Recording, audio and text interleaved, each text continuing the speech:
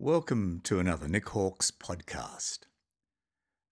Christianity is not a culturally derived religious philosophy that sort of gradually evolved over the years.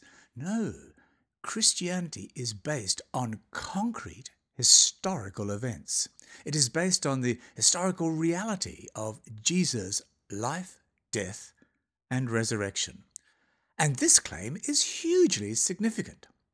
For if it can be shown that the New Testament accounts of Jesus are nothing but myths and exaggerations, formed incrementally over the years by overzealous adherents, well, Christianity disappears in a puff of smoke, leaving nothing behind but moralistic platitudes. So let's take a look at the historical integrity of Christianity. The Apostle John was probably the disciple who was closest to Jesus, and he begins his epistles with these remarkable words. He says, "That which was from the beginning, which we have heard, which we have seen with our eyes, which we have looked at, and our hands have touched, this we proclaim concerning the word of life. The life appeared. We have seen it and testified to it, and we proclaim to you the eternal life, which was with the Father and has appeared to us. We proclaim to you what we have seen and heard, so that you also may have fellowship with us." So John is making it quite clear that he is writing from his first-hand experiences of Jesus. He's not at all interested in promoting myths that developed about Jesus many years later. The Apostle Peter and many of the other apostles said very similar things. Luke records them in Acts, saying, "We are witnesses to these things." Acts chapter 5, verse 32. Christopher Hitchens, who, when he was alive, was one of the most vociferous new atheists, made the claim that there is, quote, "no firm evidence whatever that Jesus was a character in history." And he went on to say, quote, "The case for biblical consistency or authenticity or inspiration has been in tatters for some time, and the rents and tears only become more obvious with better research."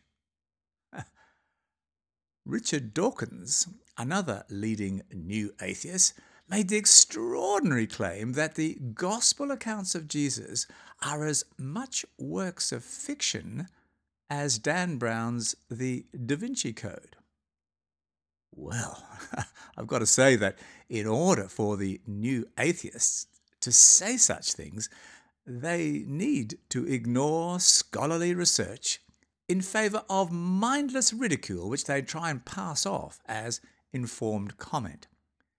Hitchens and Dawkins' assertions have less to do with scholasticism and much more to do with Goebbels' craft of propaganda, obfuscation and deception.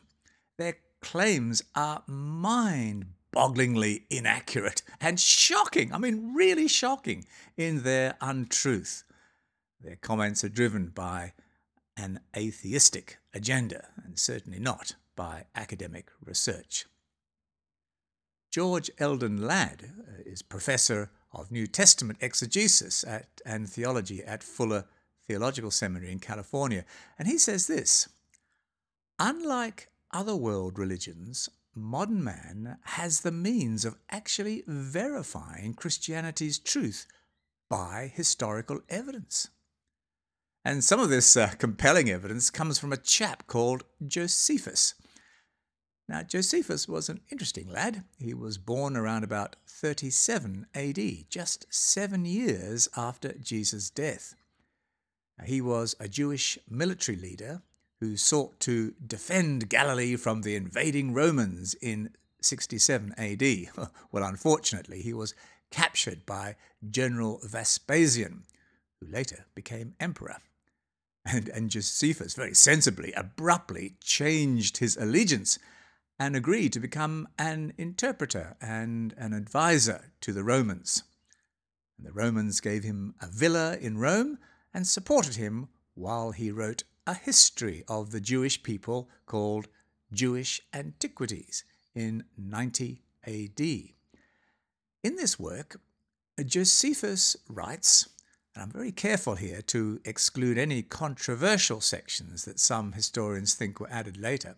Josephus writes this: "About this time there lived Jesus, a wise man, for he was one who wrought surprising feats, and was a teacher of such people who accepted the truth gladly. He won over many Jews and many of the Greeks. When Pilate, upon hearing him accused by men of the highest standing among us, had condemned him to be crucified, those who had in the first place come to love him did not give up their affection for him." So, if the atheistic influences around you have led you to believe Jesus was a fictional character, well, you might like to explore the truth about him, for these truths may lead you to understanding your intended eternal destiny. I'm Nick Hawkes.